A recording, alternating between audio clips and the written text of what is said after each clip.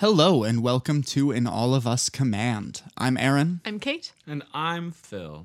And we will be learning about national anthems. Each week we will choose a new country at random. We will learn a little bit about this country and then we will listen to their anthem. After listening, we will rate the anthem based on several criteria and see how they all stack up in our humble opinion. We don't want you to think because of the title that we're big fans of O Canada. In fact, we plan to dunk on it pretty much constantly over the course of the show, and we do not expect it to finish highly in the rankings at all.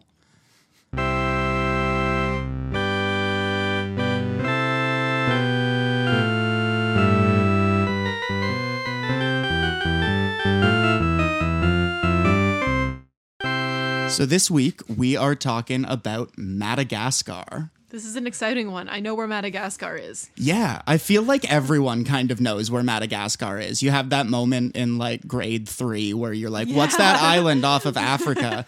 And then your teacher says, and it's such a cool name that you just remember it forever. Well, also, wait, is it Madagascar that has... No. Oh, no. I've been thinking about the Galapagos Islands. Never mind. I thought that Madagascar was the Galapagos Islands. Yeah, different places. Yeah, we were talking earlier about the Galapagos Islands and...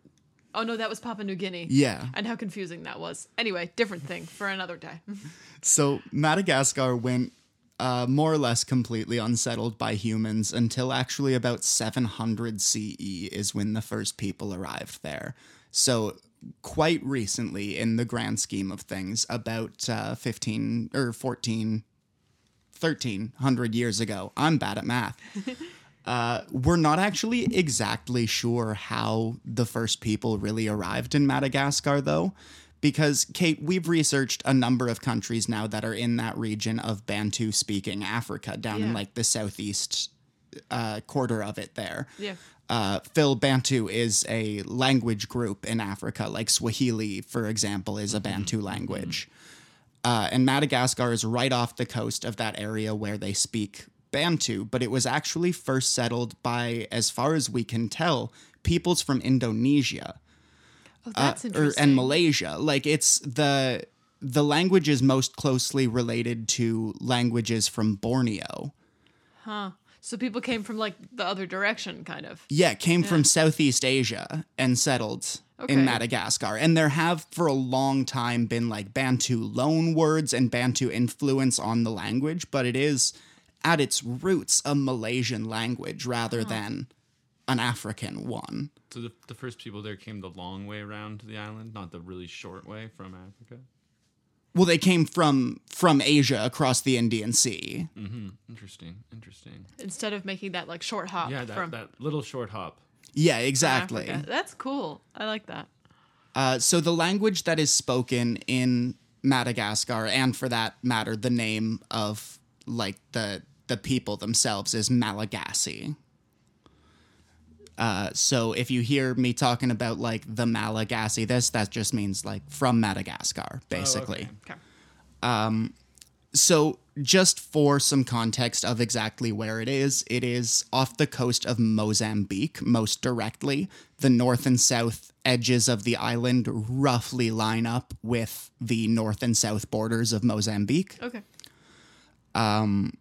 Nearby island nations as well include Comoros and Mauritius, I believe it's pronounced. So these were all heavily colonized nations, and there are a couple islands about the size of Comoros right nearby. Comoros was a French territory, and these other small islands still are. So for roughly 800 years or so, the Malagasy settlers start to spread throughout the island, mostly operating as like a group of probably 24 interconnected tribes. And there are inner squabbles, but really not a lot of contact with the outside world at this point, and really no notion of the island as a nation in itself. During this period, I think there was some contact with the Arab world. Sources were really unclear about this, and I'm not sure if that was just Eurocentrism in the particular sources I was looking at or like scholarly debate over what actually happened here. But there were some people that would become known as the Zaphiraminia that at the very least, claimed to be refugees from like the civil wars, the wars of succession following Muhammad's death. And that's like the debate over Muhammad's succession is, at least to my understanding, what started this whole Sunni and Shia rift. So this is like sectarian violence that is ongoing to this day.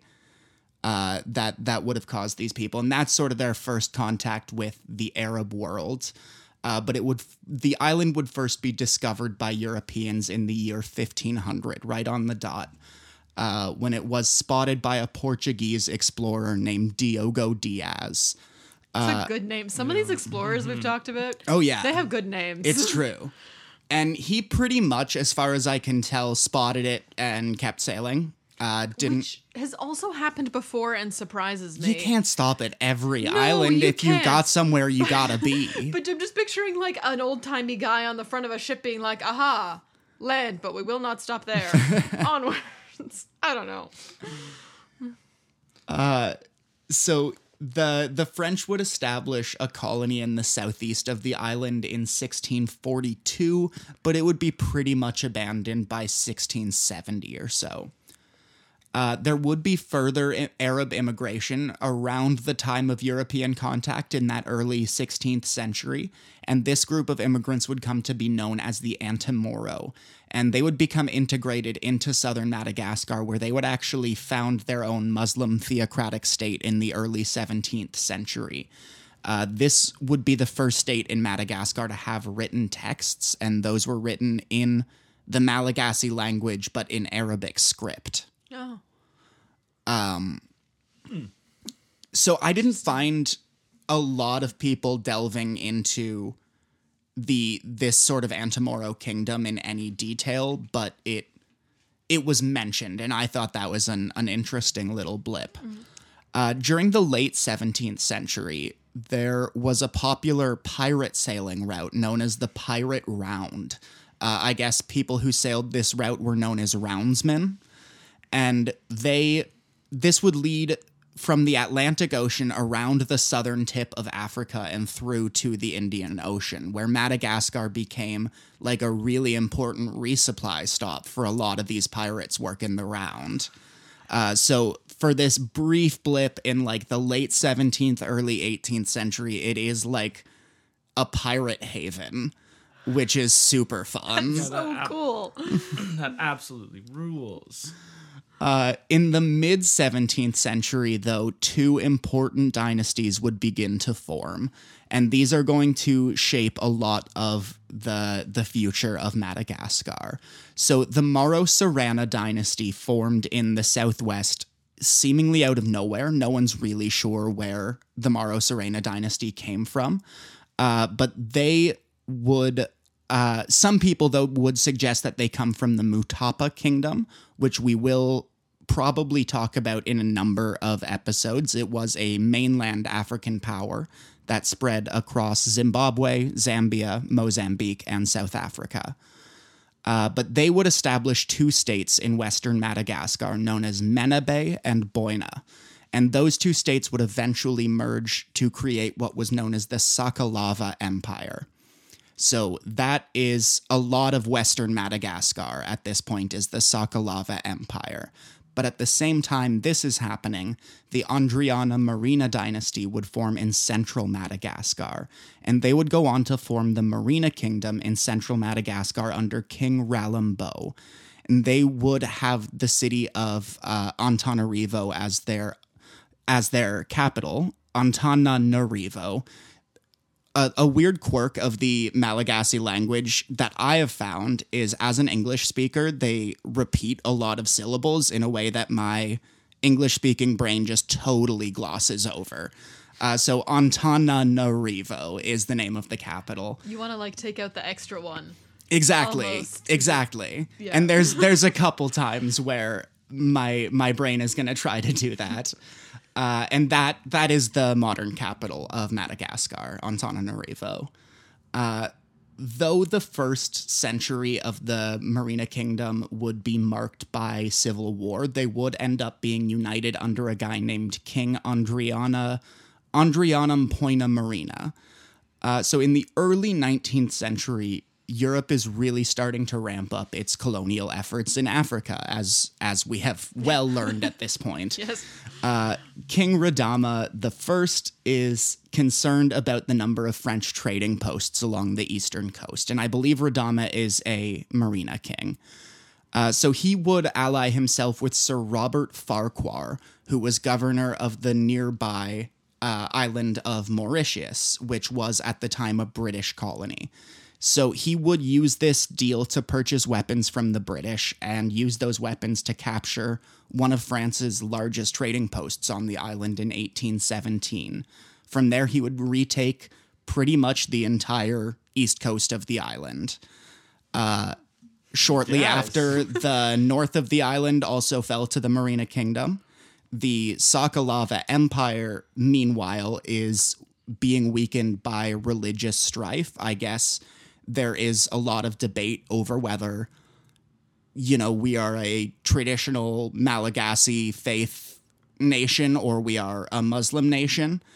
And the weakened Sakalava Empire would also fall to the Marina Kingdom at this point. So the Marina Kingdom, there's still small patches of the island that don't officially belong to them, but for all intents and purposes, they own all of Madagascar at this point. So like in 1870, they just kind of took over the whole of Madagascar.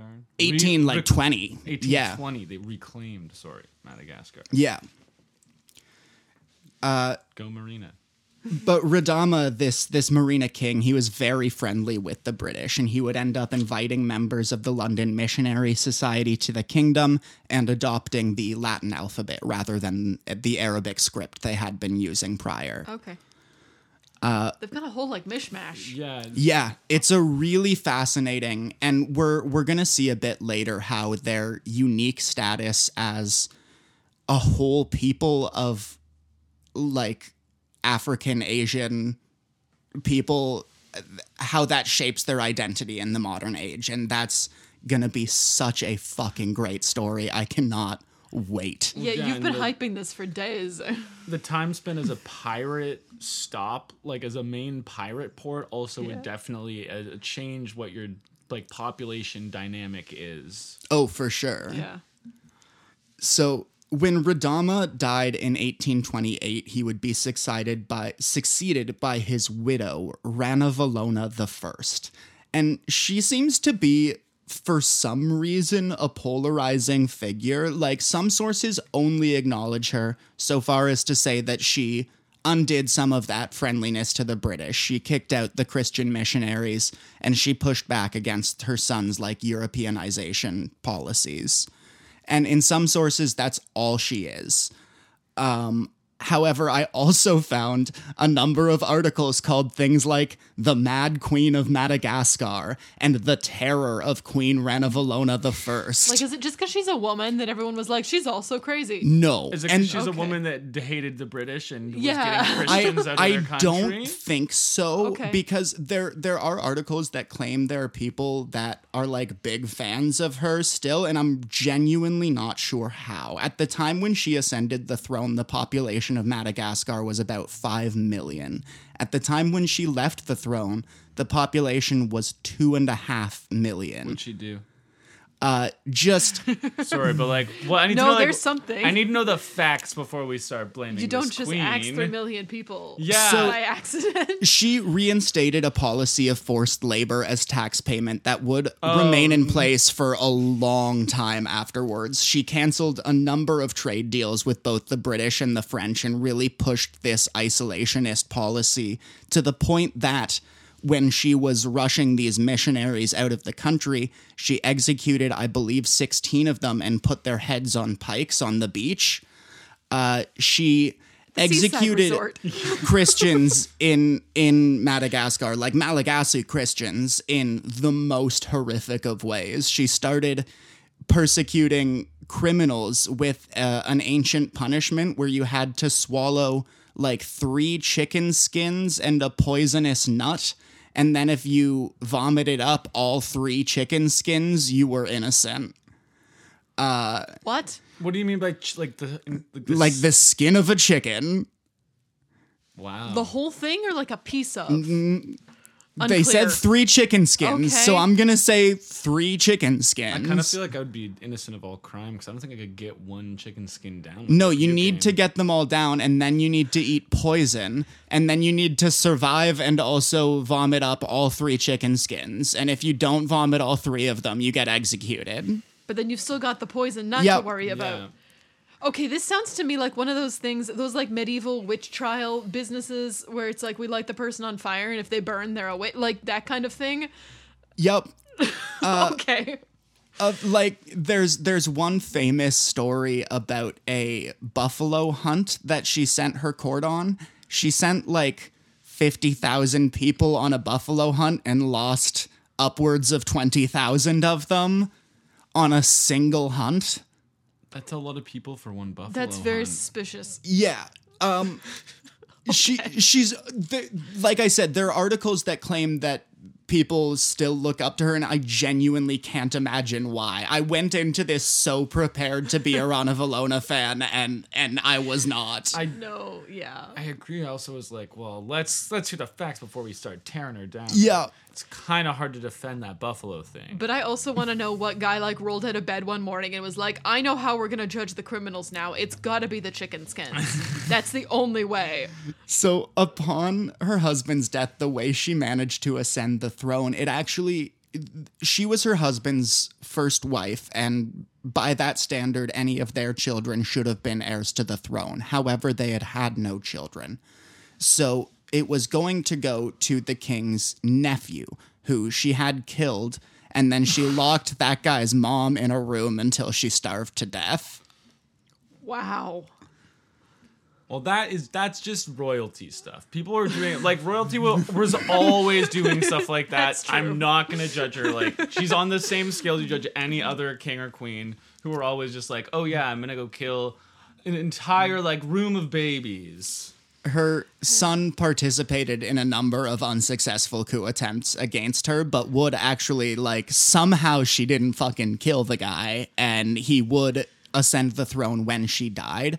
Appropriately, at her funeral, a barrel of gunpowder would catch fire and explode, killing several attendees and destroying a large swath of the royal compound. Why was there a barrel of gunpowder at the funeral? Because you always bring your barrel of gunpowder. Yeah, maybe just, like, at the royal compound, I guess. Someone was like, oops, flicking a match at it, you know. So she killed a lot of people. Yeah, she Yeah. was pretty nuts. Her death killed a lot of people. Yeah. Well, honestly, I think I'm still a fan. Her I want to look at her policies. Her son, Radama II, would reverse a lot of these isolationist policies, but he would end up being overthrown by his army after 2 years. He was presumed dead after this coup, but there is actually some seemingly credible evidence that he survived and lived out the rest of his life as just, like, a normal guy. Like from Prince to Pauper? Yeah, Yeah. pretty much. I hope that happened for him. And he was just being a normal guy. That sounds kind of okay after everything. After you've done that many coups and been a part of just so many coups, just time to just throw in the towel and just like, I don't Yeah. know, open up a sandwich store. And I think that's, not necessarily the sandwich store, but I think that's pretty much what he did, if this is to be believed. So Prime Minister Rainilaia Veroni, who had led the plot, would come to power through a marriage with Radama II's widow, Rasoherina. And when she died, Rasoherina, her cousin became Queen Ranavalona II. And this prime minister guy also married her. When Ranavalona II died, another Marina noblewoman was named Queen Ranavalona III. And this prime minister also married her. Dude's really got a type. Yeah. Ron Valona. So he managed to stay in power for about 30 years by just marrying all the queens. During Rainilaia Rivani's time in power, he would adopt Protestantism as the state religion and make education under the missionaries compulsory. Oh, So, that's bad. But yeah. Yeah. The French would make an invasion in 1883, looking to restore the land that they had lost under Ranavalona I. With the Treaty of Tamatave in 1886, France would end up actually gaining part of Madagascar's northern coast instead, and they would enter into an informal kind of protectorate relationship with Madagascar. It's not really on the books as a protectorate, I think mainly because it's not internationally recognized that way. But in 1890, the British and French decide to make a trade between themselves. The British would gain control of Zanzibar, which is an archipelago that is an autonomous zone within modern-day Tanzania. In return, the British would recognize the French protectorate over Madagascar. So, Ranelagh refused to submit to this diplomatically, and the French would be forced to invade again in 1895 under the command of a guy named General Joseph Gallieni. And he took Antananarivo after an occupation of nearly a year. The Queen would sign a treaty recognizing the French protectorate, and Ranelagh was exiled, dying a year later in Algeria, which was at the time another French protectorate.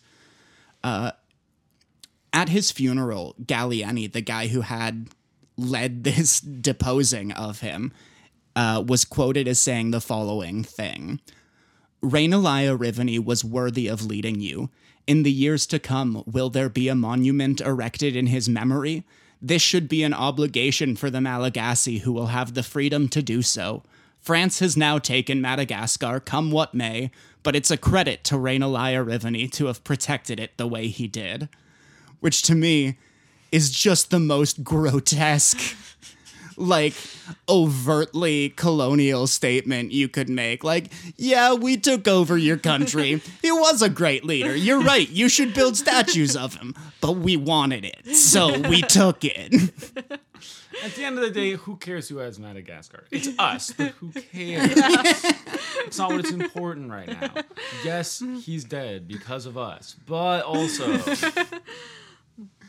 So over the next couple years, Gallieni would be named Governor General of the colony. He abolished the forced labor policies that Ranavalona had put in place, and he put down guerrilla resistance to French rule across the previous Marina Kingdom.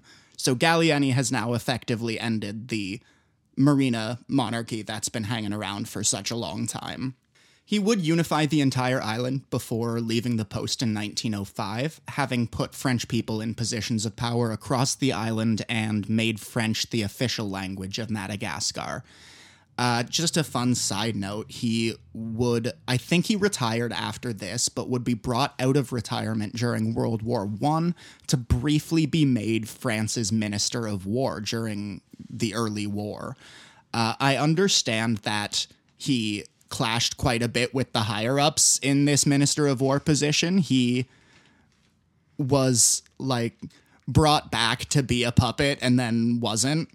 But I don't want you to get an image of Gallieni as one of these, like, globe-trotting, saber-wielding Africa conquerors that they love to push. Like, he was supposedly quite a frail man, and being brought out of retirement into World War I, by all reports, completely destroyed his health, and he would die shortly afterwards. I'm glad you said that, because I was picturing him as one of those saber-wielding Africa conqueror types. And I want us all to remember that Gallieni is a fucking nerd. Man, going to work killed him? Yeah. Yeah. Can happen to anybody. Aaron, you said there, like, it was that he instated, like, the French language. Do people still speak French in Madagascar, or is it mostly Malagasy? My understanding is that the official language is in a bit of a weird gray zone at the moment. Yeah. I think a lot of the educated population speaks French as a holdover from this French colonization. Yeah. I think in general more people speak Malagasy than speak French. Okay. So railroads and automotive roads started to be spread across the country in the early 20th century, and the cities would begin to be modernized. This is really important, with money loaned to them from France. So as a French subject, thousands of Malagasy men would be drafted to the French military for World War I. And, like, World War I is not the same thing as World War II. It's a war that, like, I can see why people whose land wasn't being threatened by World War II would have wanted to participate in the war. The people of Madagascar have no fucking reason to want to participate in this war that's all about borders in Europe. It's not about crimes against humanity the same way. It's like, sure, I'll go stand in your trench in France. That sounds like a great time. Yeah. So during the war, we start to see a nationalist secret society crop up, and these are called, thanks a lot, autocorrect. I don't know their name in Malagasy because autocorrect ruined it, but they were known as the Iron and Steel Network is what it translated to. They would begin recruiting members over the course of the war, but they would end up being outlawed by the French in 1915, and a lot of the members would be sentenced to forced labor camps. After World War I, coffee, vanilla, and tobacco would be introduced to the agriculture through European trade and would become important staples of the Malagasy economy. By this point, roughly half of the population is Christian, but nationalism is still spreading and the people are increasingly unhappy with the French occupation of the island. So there's a popular campaign in the Malagasy press at this point to give the people of Madagascar French citizenship. And as this popular campaign gets no response, it starts to radicalize and turn again to nationalism. Yeah. The Malagasy people would again be drafted into the French military for World War II. And when the French government falls and the Vichy regime is installed, the people of Madagascar would be forced to work with the Vichy regime until the island is occupied by the British and, I believe, the South Africans in 1942. So after that, they are working with the Allies. France's 1946 constitution would create the French Union, which we've talked about one or two times before. It's kind of the sequel to the French Empire and the beginning of the transition out of the French Empire. Yeah. With this setup, Madagascar was made an official overseas territory of the French Republic. So that's at least a promotion from where they were. In 1947, a nationalist rebellion would spring up in eastern Madagascar. The official death count for the French response to this rebellion is recorded as around 11,000, but most scholars agree that it should be several thousand higher. In 1956, the Social Democratic Party, or the PSD, because they speak French, is founded in Madagascar by Philibert Tsiranana. And in 1958, France passes a new constitution which would allow their overseas territories to decide their own fate. So this is, again, a big deal for a lot of these overseas territories of France. Madagascar voted to become an autonomous territory within the new French community, which I guess is now the sequel to the French Union. So they're just like inching towards independence. Yeah, kind of. Exactly. Yeah. And we're just a community of countries that all, kind of know the same French guys from a while ago. It's not so different from the British Commonwealth. Mm-hmm. Yeah. Tsiranana would be in office with the PSD, and at this period, they are known as the Malagasy Republic, not as Madagascar. However, the French community is a very short-lived institution, with more or less every country leaving by 1960. So Madagascar would become fully independent on June 26, 1960, with Tsiranana as its president. And Tsiranana would hold office until 1972, when there was an uprising against his rule. He dissolved the government and handed over power to General Gabriel Ramanantsoa. And this is the end of the First Republic of Madagascar. Under Ramanantsoa, many agreements with France are severed, and the country starts to align itself instead with the Soviet Union. In response to a lot of popular unrest, Ramanantsoa hands over the government instead to one of his previous cabinet members, who was assassinated after less than a week in office.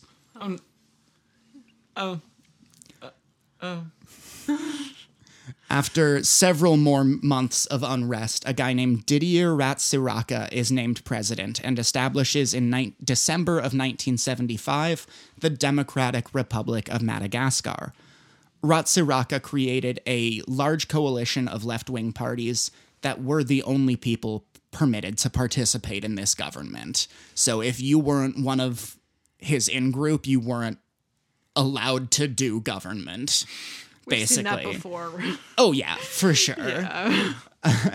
He would continue to align the country with the Soviet Union. Madagascar struggled really heavily under Ratsiraka's presidency to make good on their loans from France that they had taken out to modernize their infrastructure back in the day. That's now coming back to bite them as they're unable to make those payments.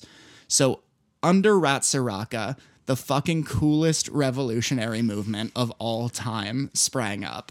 So we're now talking about the late 70s, early 80s. This is where Bruce Lee is becoming an international superstar. Everyone is in love with Bruce Lee's movies, and the youth of Madagascar are starting to really wake up to that part of their Asian heritage and get psyched that, you know, they've sort of got more of a claim to that heritage than the rest of Africa does. So a lot of these unhappy, disenfranchised youths across Madagascar start hanging out at kung fu clubs and violently demonstrating against the government. Yes, that's awesome. Rad. The government's Ministry of Youth and Sports responded by banning the practice of kung fu, and the kung fu clubs protested this by burning down the Ministry of Youth and Sports. Oh, I thought they were going to do more kung fu, but they burned down a building. I was like, oh, they're going to get some mad kung fu action for doing that. Well, no. I think there was quite a bit of mad kung fu action before this all escalates into an open clash where the government kills, like, the leader of the movement, along with at least 20 and as many as 200 others, also imprisoning over 200 people. And these are all youth? Yeah, I think it was mostly people in, like, the 18 to 25 kind of range. And this is now 1985, I think, early 85, that this clash happens. So that is the short-lived Kung Fu rebellion of Madagascar. Yeah, that's pretty cool. I love that. I do kind of want to see if there's a movie about that. That would be pretty cool. I couldn't find a lot of places going into depth on it, so maybe it's a thing that there needs to be a movie about. You gonna make that movie, Phil? I think I'm gonna try. Might not be my movie to make necessarily, seeing as I'm not from Madagascar and don't know anything about Kung Fu.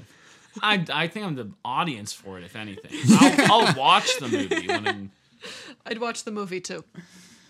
In response to the economic hardship of the nation, Ratsiraka would begin privatizing businesses, which eventually led... I'm not an economic guy, so I'm not going to go into the whole outline of how this happened, but it led to a situation wherein a lot of Ratsiraka's cronies were essentially able to buy businesses for pennies on the dollar and make themselves super rich and powerful. So people aren't thrilled about this, but he somehow gets reelected in a probably suspect election in 1989. This led to protests by the Council of Malagasy Churches, and they were calling for socialism to be removed from the constitution. In 1990, Ratsiraka makes a concession where his coalition is no longer the only thing allowed to do government. The Vital Forces Party would be formed at this point by a guy named Albert Zafy, who would go on to create a counter-government and inspire a general strike. So Zafy has set up, not in the official government building, but has just started saying, I'm the leader of Madagascar, rather than Ratsiraka. When demonstrating in 1991, when Zafi's people are demonstrating, and Zafi himself for that matter, Ratsiraka's government would shoot at the demonstration of the counter-government, killing several people and injuring Zafi himself. After international intervention, Zafi would essentially be made the head of state over Ratsiraka as president. Like, Ratsiraka didn't lose his office, but they made a new, more important position and gave that to Zafi. One-upping. Yeah. So Zafi would draft the constitution of the Third Republic of Madagascar and would be elected its first president in 1993. He was put in the undesirable position of either watching his country starve or accepting foreign aid that came with stipulations that were really unpopular with the rest of the government, like the people who had put him into power, basically. So, unable to find any funding without these unpopular strings attached, he was impeached in 1996. This led to a contested election where Ratsiraka was reelected. He used this opportunity to revise the constitution and extend the powers of the presidential office. Wow, big surprise. There was another election in 2001 where there was no clear winner, but Ratsiraka's biggest opponent would begin agitating, basically saying, like, we did win and the results were tampered with. So this is a guy by the name of Mark Ravalomanana, and he would seize the government in 2002 as the head of his hilariously named I Love Madagascar party. Really? That's awesome. I'm glad. And he did. It'd be great on a t-shirt. Yeah. This would eventually cause Ratsiraka to free the country. So Ravalomanana worked to bring back foreign investors to the island and managed actually to have the World Bank and the IMF write off half of Madagascar's outstanding national debt in 2004. In 2006, he would win the presidency again, this time in a free election. In 2008, however, Mayor of Antananarivo, Andre Rajoelina, would begin accusing Ravalomanana of being a dictator and leading protests against him, eventually leading to Rajoelina losing his mayoral seat in response. Rajoelina, though, announces plans to create a counter-government, again, with himself in charge, and the military, bit by bit, would begin to come over to his side.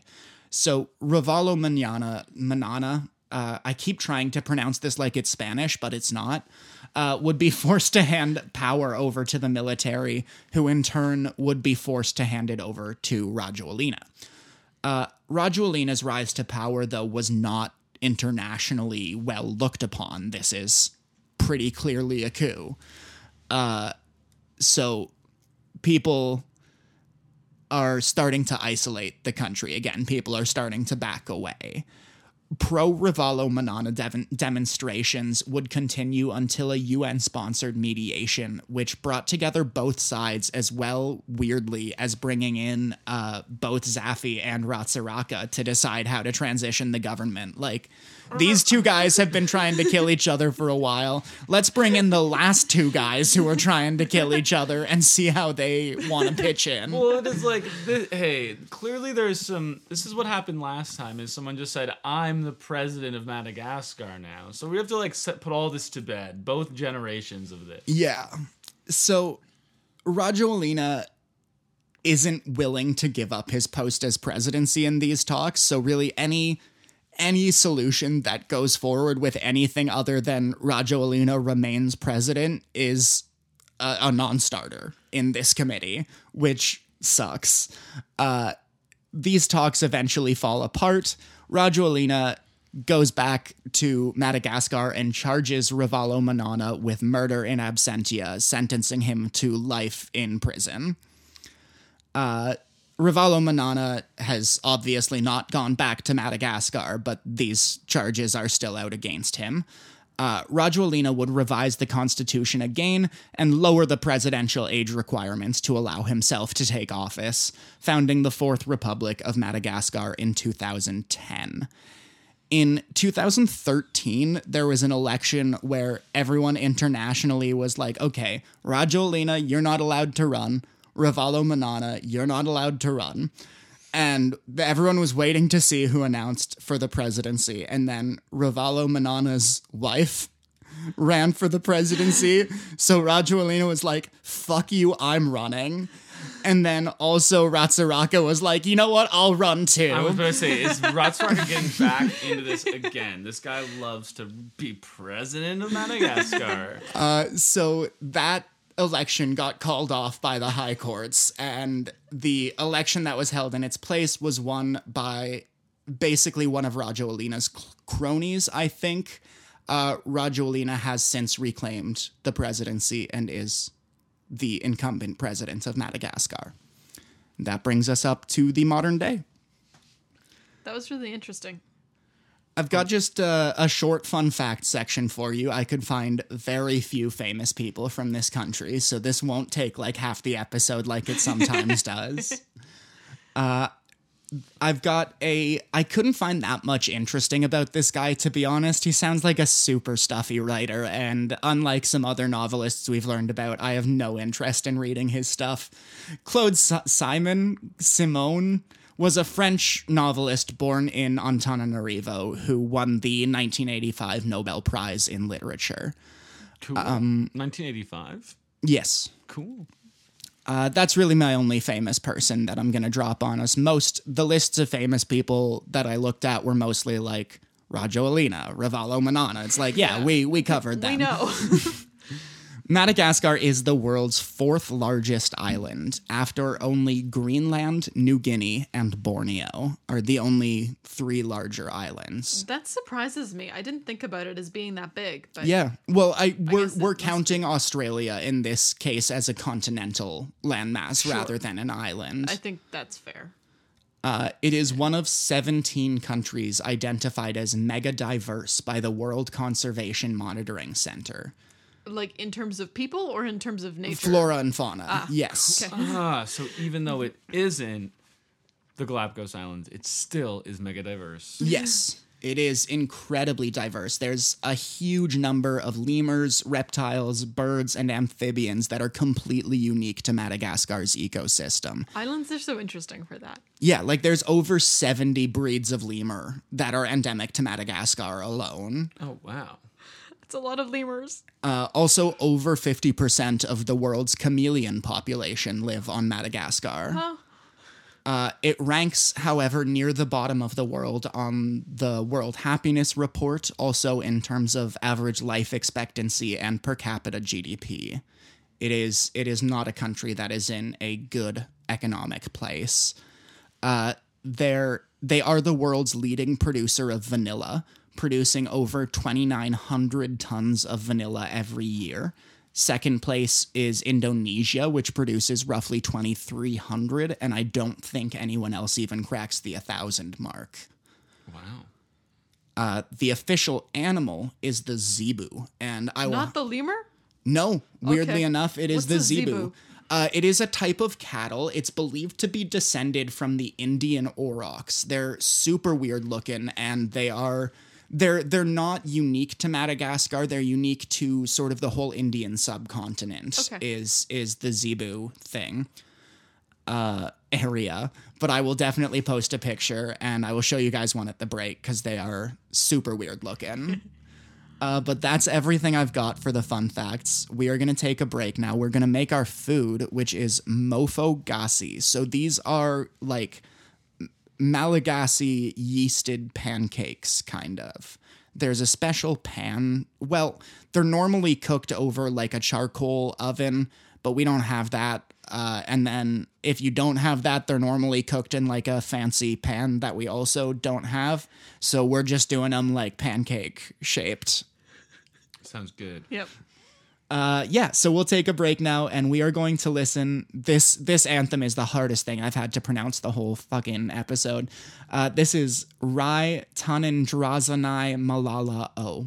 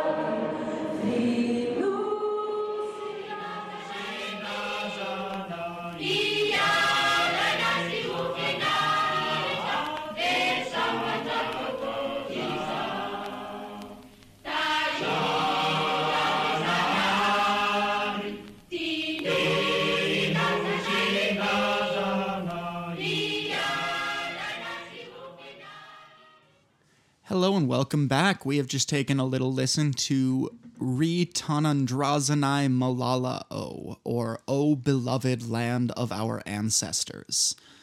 I'm just going to take a moment here and dive into the history of the anthem before we start sharing our thoughts here. So, Madagascar officially adopted the anthem in 1959 during that short-lived French community period when they were the Malagasy Republic, is when this was first adopted. The lyrics were written by a guy named Pastor I don't know his first name. Everyone just listed him as like, quote, Pastor. Pastor Raha Jason. And he was a priest who was born in 1897 and was educated in that French missionary system that we talked about briefly in the history portion. The music was written by Norbert Rahari Soa, who was a music professor born in 1914, also similarly brought up within that missionary education system. So these guys are out to write a march in the European style that will be friendly to French ideals and French culture. And the prime minister at the time is Philibert Tsiranana, who was the guy who gained the island's independence from France, to be fair, but was also someone who was very happy to remain within the French sphere of influence and, like, on France's good side. So Tsiranana really encouraged this very Euro-friendly anthem that Raha Jason and Rahari Soa had written together. That's really all I've got on the history. Wikipedia claims that it's often played on the accordion. However, I found quite a lot of versions of this, and not a one of them even contained an accordion, as far as I could tell. So just whoever wrote the Wikipedia article likes to play it on the accordion, and the rest of it we don't know. So that's really all I've got for the background story of this one. I think basically these guys wrote it, Tsiranana liked it, it became the anthem during that Malagasy Republic period, and it was written with the intent of being like a very European-friendly anthem. Now that you say, when you said march, I'm like, oh. When you say march, I'm like, oh yeah, this is definitely like a European marching song, marching your people around as you do some sort of military adjacent exercise on an Independence Day. Yeah, like I was surprised when we were listening, Kate. I was surprised to hear you say that you didn't think it was very military, because that first version is as military as they come. The second version, I felt they did a good job, like leaving that loosening behind up a little bit. Yeah, to make it a song that people might actually want to listen to, and not because it's so repetitive too. It's just like thumping you over the head at a certain point. It's like, I got it. And that's the one version too that didn't lean into that repetition as well. Yes, which I think was an excellent artistic choice. And definitely, I think it was before some sort of sports event, so people would be like, "Get to the game." That has moved us along, yeah. Let's talk about the lyrics a little bit. And I'm not crazy about these ones, to be honest. Phil, this is your first time on the show, but our bellwether for like a very standard, boring anthem is like, God is good, our country is good, God loves our country. That is exactly what this anthem is. Yeah, exactly. In 17 to 18 verses. But really only like 3, and we just repeat them. Just the chorus over and over again. Yeah, I agree. I find these lyrics really blur together for me. I can't kind of tell what's what. However, I read the French ones. Okay. And I felt like they have more poetry in them than the English ones. Oh, interesting. However, still very repetitive, still kind of all blur together.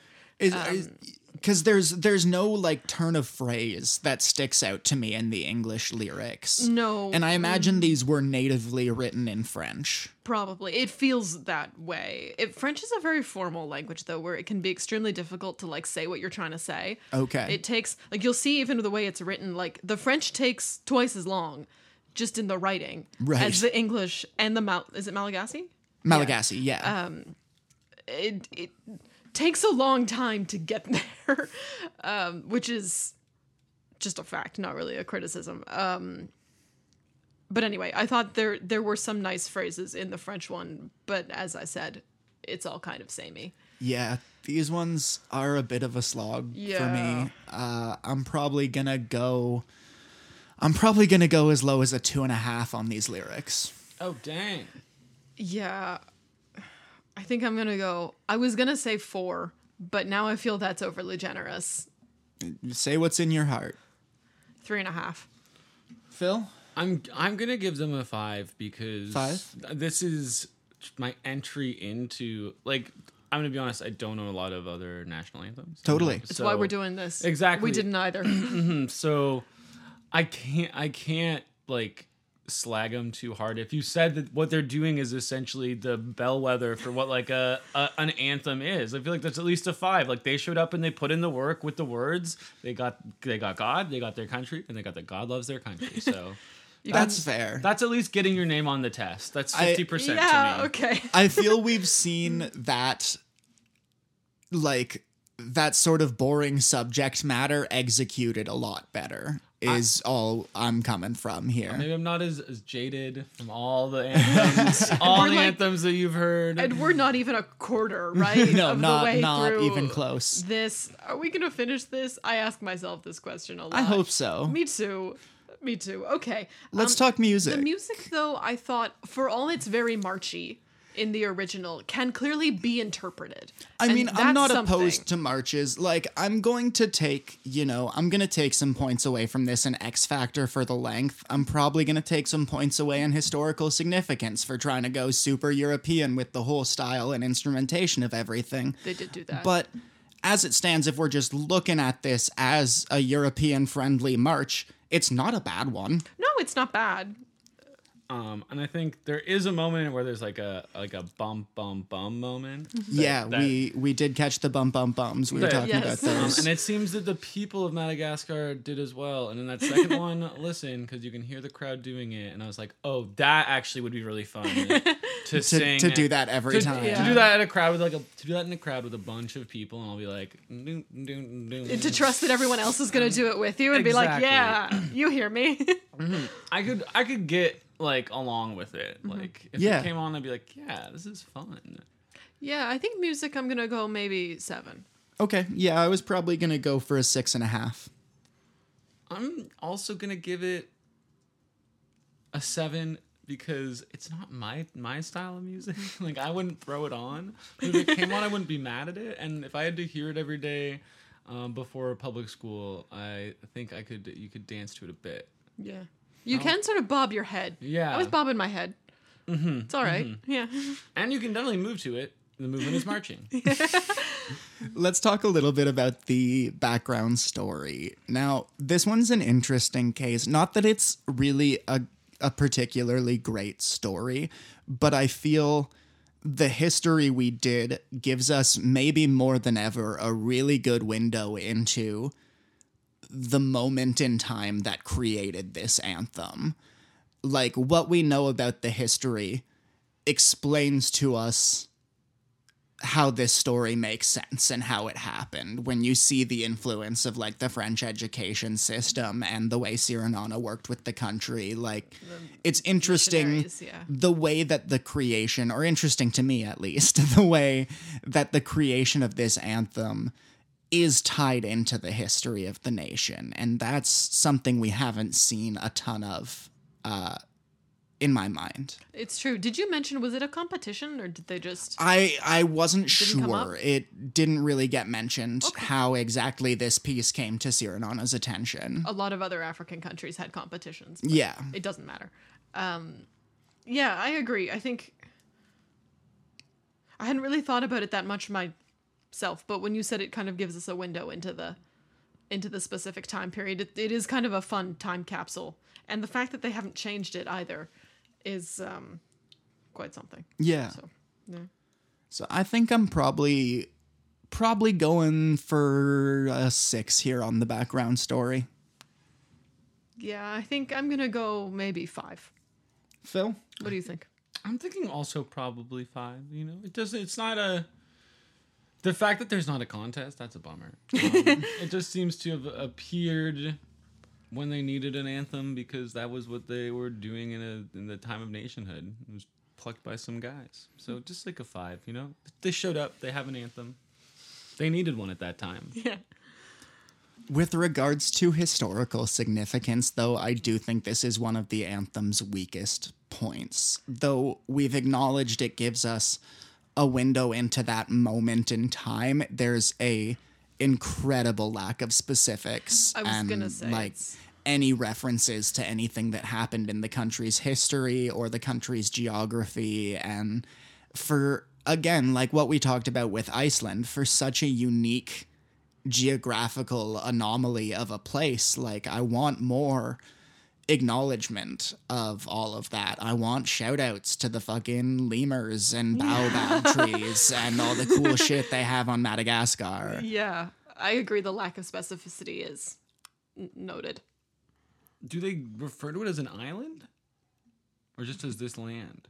I don't even know if they mention it's an island. No, they do mention it's an island. Okay, This well, island of our ancestors good. is in the oft repeated chorus. Okay. Well, that is good for me. I appreciate that. The chorus does repeat a lot. Yes. But does it tell you more about, like, if you listen to that, would you know more about Madagascar? Would you feel like you had I don't think so. an understanding of its people or Yeah. its history? I would agree. I don't think I would. I don't think I would know more about them. And I don't even really get like a vibe even of what it would be like. Yeah, so I Fair. think I'm maybe dropping down again to 2.5 on this one. Yeah, I'm gonna go 4. I'm just gonna stick with 5. I feel bad giving them too low a score. 'Cause Don't. Some of these guys we've like walloped. Yeah. And we repeat often that it's not about your country. It's only about the anthem. Yeah. and like- how we feel it compares to other anthems completely. A number of the countries that Subjectively. we've scored very low, we've been like, this history was so much fun and so cool. Like, I want for these people to have a better anthem to represent themselves. And then you but- get lots of shout outs later as we laugh repeatedly. Sorry, Brunei. I wasn't gonna mention them this episode. I was gonna give them a week off. Maybe next week. X Factor, there's a bit. I do think that second performance is really beautiful. You pointed out when we were listening to it that both the first and the third version, and then kind of the second version, that do have like fake out endings. And I Yes. think that is sort of an X factor because there is a level of sort of suspense that you're like, as a listener, as like if you're as someone, if you live in Madagascar and you're like, oh, they're doing the anthem, do you have in your mind when they start, like, how long is this going to be? Yeah. Is this gonna be a Probably. 2-minute version or a 4-minute version? At everyone's graduation, they're like, 'Cause I remember sometimes at school, like, there would be, like, for some reason, like, a really long version of O Canada that would play. They'd be, like, longer and, like, have instrumentals. You'd be like, damn, this sucks. Like, let's all just get to sitting down now. They'd play the Celine Dion version, and you all have to wait for like 30 seconds while she does rounds at the end. Yeah. So I think that gives it a level of X factor. Like, it was an interesting song to listen to, and it definitely stands out for repeating itself a lot and not ending when you think it's going to. Yeah. Yeah, I agree. The suspense factor is interesting. I hadn't considered yeah, that. I hadn't really either. It's bringing me around a little bit. I think on X Factor, I'm probably going to go 6.5. Okay, I was gonna go 5.5. I'm gonna give it an 8. 8 for Phil. All right. So we will take a little break then. I will tally up these scores and see what we've got as our total. Boo-doo-doo-doo-doo. Math time.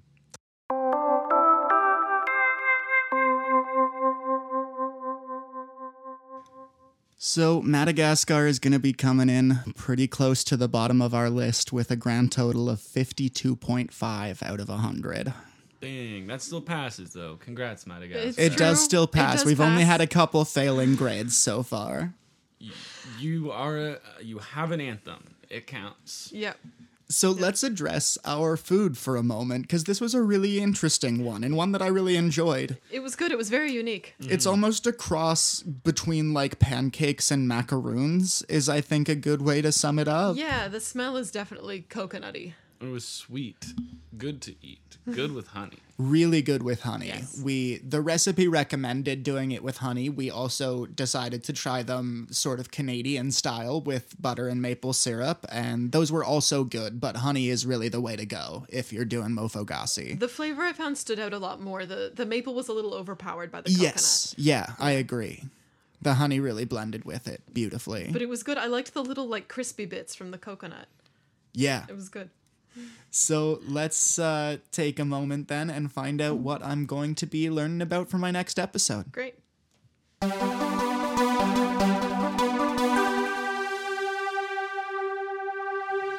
right, I got a good number. Hit me with number 99. Number 99? Ooh. That's fun. Okay. So you're going to be number 99 is Laos. Roll again. Roll again. Roll again. Number 8. You're bouncing all over the place. Okay, number 8 is Argentina. Argentina. Okay. Ooh. I'm into that. It's going to be interesting. Yeah, that'll be a good one. And join us next week while I talk about Bosnia and Herzegovina. Awesome. Can't wait.